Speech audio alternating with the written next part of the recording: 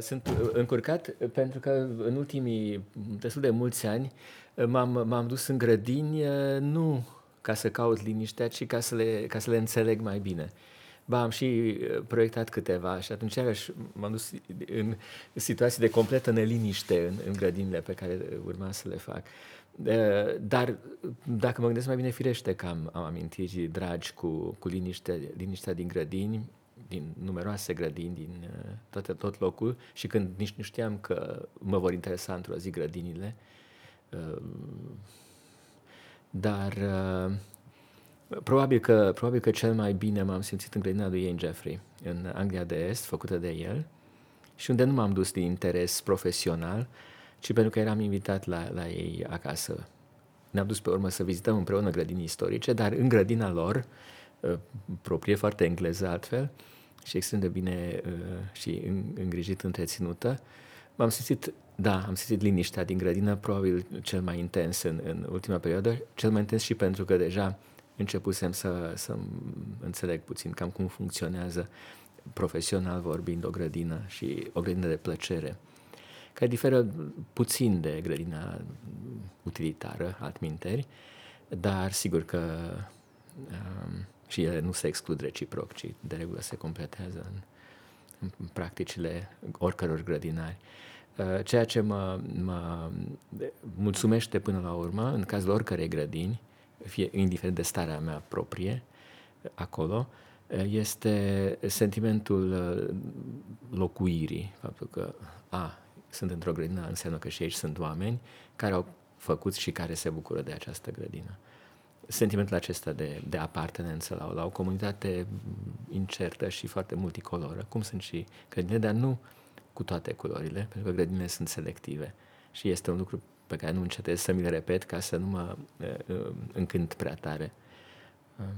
Tot ce facem noi este artificial și asta îmi dă un sentiment de neliniște atunci când mă gândesc la grădini, cu toate că scopul lor și menirea lor ar fi dimpotrivă.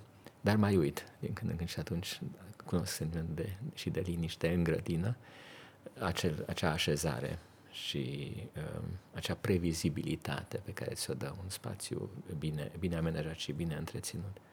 Și firește anecdota pe care am menționat-o mai devreme, când, sigur, am vizitat Kew Gardens la Londra pentru liniște, ci ca să mă documentez. Lucram la Cartea Verde, și care se numește Peisaj cu grădină și casă, de altfel. Și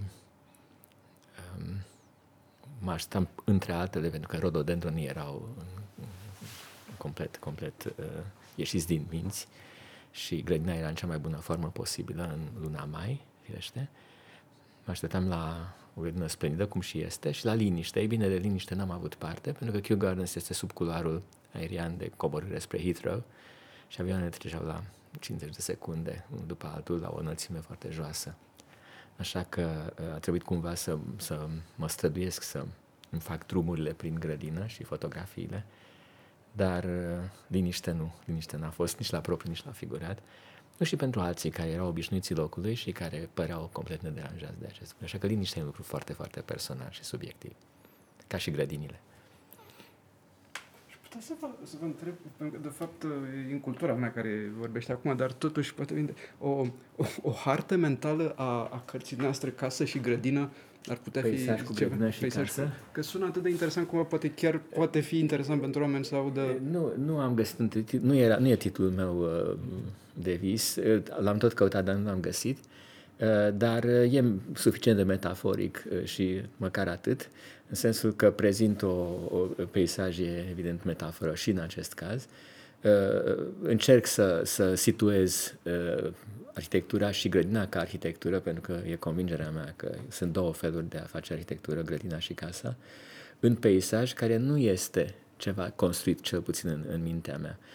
Și am făcut oarece eforturi de a le alinia cumva conceptual, ca să le pot pune în relație, cum ele sunt în relație în practica de fiecare zi. Și azi am auzit o mulțime de luări de poziție la această conferință, că foarte mulți altminteri foarte bine plasați colegi nu își pun problema pe care mi-am pus-o eu atunci și mi-o pun în continuare, și care este aceea de a asocia ceva imaterial, adică peisajul, care e un construct mental, unde nu, ca un curcubeu, unde nu e un observator, acolo nu există peisaj.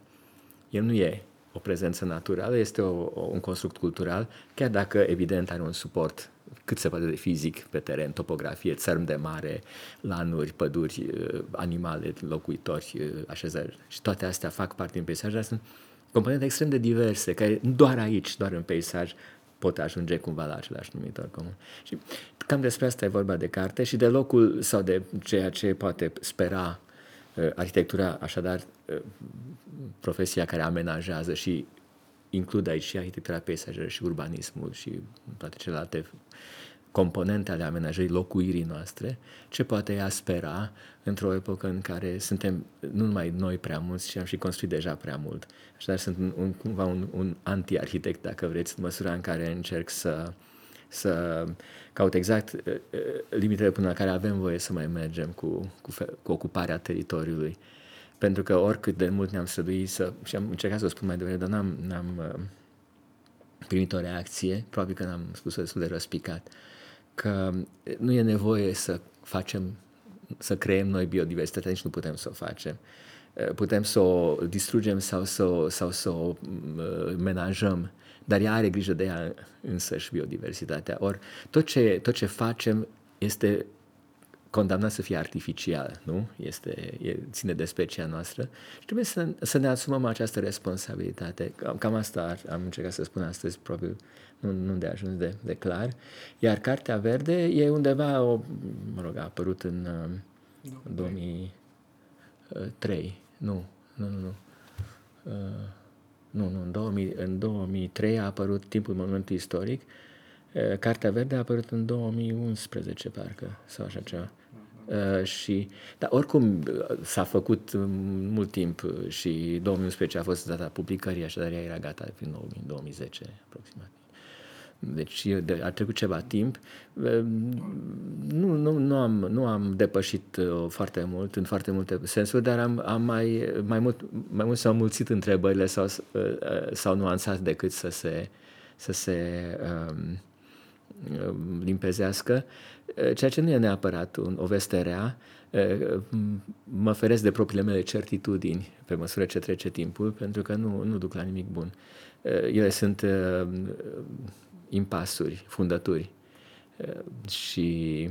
Iar peisajul, probabil că unul din motive pentru care e atât de frecventat astăzi în toate felurile și în toate înțelesurile posibile, este că deocamdată asigură această deschidere a ceea ce este fatalmente închis atunci când vorbim omenește. Iar peisajul e acolo, mă apropiu de orizont și el se duce mai în spate. Și atunci, probabil că de asta ne încântă atât de mult, dar pe orice punem mâna, devine artificial, ca și când ar fi un blestem, probabil că este, da. Alungarea din paradis. Da? Și atunci capcana de care ne tot lovim, sau pe care zidul de care ne tot lovim, este că pe ce punem mâna devine obiect, se artificializează, se reifică și dispare odată cu reificarea și potențialul formidabil al peisajului de a rămâne cumva în orizont, în libertate, în natură. Am părăsit natura, sau așa credem, și o tot căutăm, încercăm, am tot făcut grădini de când ne-am așezat, acum vreo 10.000 de ani, și acum credem că facem peisaj, dar nu-l facem și ăsta e norocul nostru.